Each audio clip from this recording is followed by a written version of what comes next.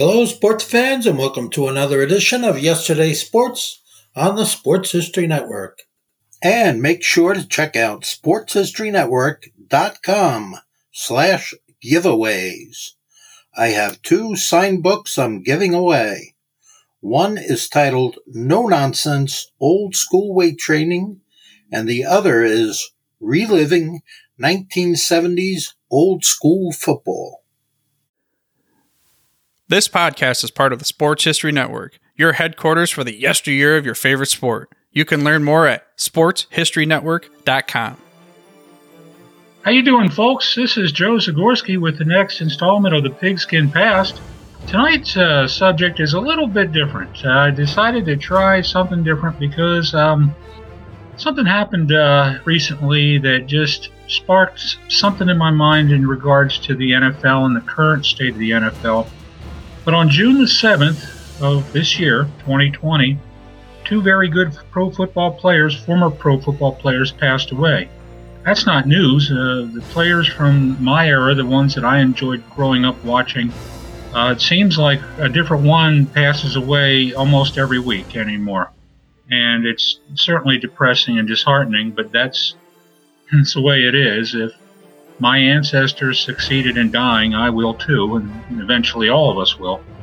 But anyway, neither Ken Riley or John Zook ever received a whole lot of notoriety during their pro football playing careers, but they were symbolic of the many great men who donned a pair of shoulder pads and a helmet during the 1970s in the NFL. Riley played 15 years in the NFL, from 69 through 83, and all with the Cincinnati Bengals. He only missed 15 games during his entire career, and as a defensive back, he intercepted an incredible 65 passes. That was in an era when quarterbacks were handing the ball off a lot of times and not throwing it. Interceptions are the measuring stick of all defensive backs, it seems like anyway. Yet Ken Riley, known for his outstanding play all across the NFL landscape, is not in the Pro Football Hall of Fame. And, when you have lesser defensive backs such as Ty Law, Champ Bailey, Kenny Easley, and Brian Dawkins that are in the Hall of Fame, that is what's known as a travesty of justice, at least in my opinion. Now, John Zook, his stellar pro football career lasted for 11 years. He played for two teams, most notably the Atlanta Falcons from 1969 through 1975, and then the St. Louis Cardinals from 76 through 79. He, like Riley, is not a member of the Pro Football Hall of Fame, even though his standout play throughout his career was pronounced by many. Up until his final year in the league, he only missed 3 games. His ability to stop opposing running attacks was not just steady, but it was often spectacular. And a big reason why Atlanta had a good defense during the entire decade of the 70s stemmed from Zook's penchant for zooking his opponents on pass plays. He stood 6'4", weighed 243 pounds, but he was a relentless pass rusher from the defensive end position, often receiving double team blocks from many offensive tackles and tight ends, not to mention the offensive guards and fullbacks coming out of the backfield. Okay, he was a great player, in my opinion. Now, I mentioned both Riley and Zook on this show not so much because they happened to pass away on the same day, but because they were representative of two of the many former players who never received the just notoriety or appreciation that they deserved from the league while they were playing, and of course, indeed, afterwards.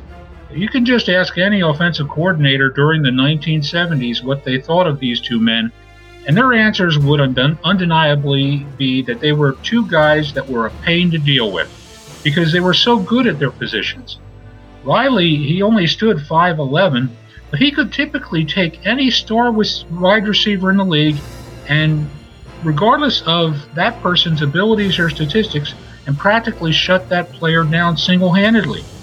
Zook, besides, as I previously mentioned, regularly drew double-team blocks, he nevertheless was still able to force his way into the offensive backfield to disrupt many running plays. He knew how to use his arms and his hands to obtain the leverage that he needed to move a blocker out of his way And in a way, Zook was an artist. His ability to get through those blocks enabled him to become the great defensive end that he really was.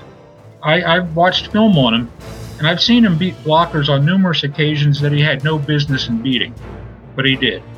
The results of those plays are almost as good as a quarterback sack, in my opinion. Now, of the two, Ken Riley stands to probably have one day a better chance of making the Hall of Fame, primarily because of his interception statistic. 65 interceptions in a career. And he's not in the Hall of Fame yet, but Brian Dawkins has 31 interceptions, and he is going into Canton. So that's more than double the amount of interceptions of a Hall of Famer. Pretty incredible. Zook has the misfortune of dealing with the league's short-sightedness with his chance to get into the Hall of Fame. The NFL didn't recognize quarterback sacks as an official statistic until after Zook retired, and that's unfortunate. I don't think there's any reason why the league can't hire a group of people to go back and go through all the play-by-play documents from the 1950s through the 1980s to give players like Zook a sack statistic that they could hang on their mantles. Some people have done that, and conjecture is that Zook had 76 sacks. Not bad. Not bad at all. So, in the end, these two great players died on June 7th, but both will be remembered by me quite a bit. I really wish both would be in the Hall of Fame, because I feel they both deserve to be in the Hall of Fame. Stands to reason now, stands to question anyway, what kind of people choose Hall of Fame selectees? What goes into their mindset when they say this guy was good enough to be in the Hall and this guy wasn't?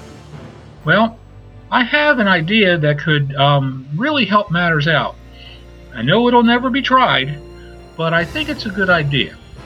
Anybody that selects the Hall of Fame inductees should be required to take a pro football history test, just to see how much they know about the history of the game. Highest score gets you a chance to make a vote for the Hall of Fame. If you can't score like by a 70 percentile or whatever, then they find somebody else. I think if we can put a man on the moon, then we can figure this out to make it more fair for people like Ken Riley and John Zook. Once again, Joe Zagorski signing off for the Pigskin Past, and I'll talk to you later on. Take care. This podcast is part of the Sports History Network, your headquarters for the yesteryear of your favorite sport. You can learn more at sportshistorynetwork.com.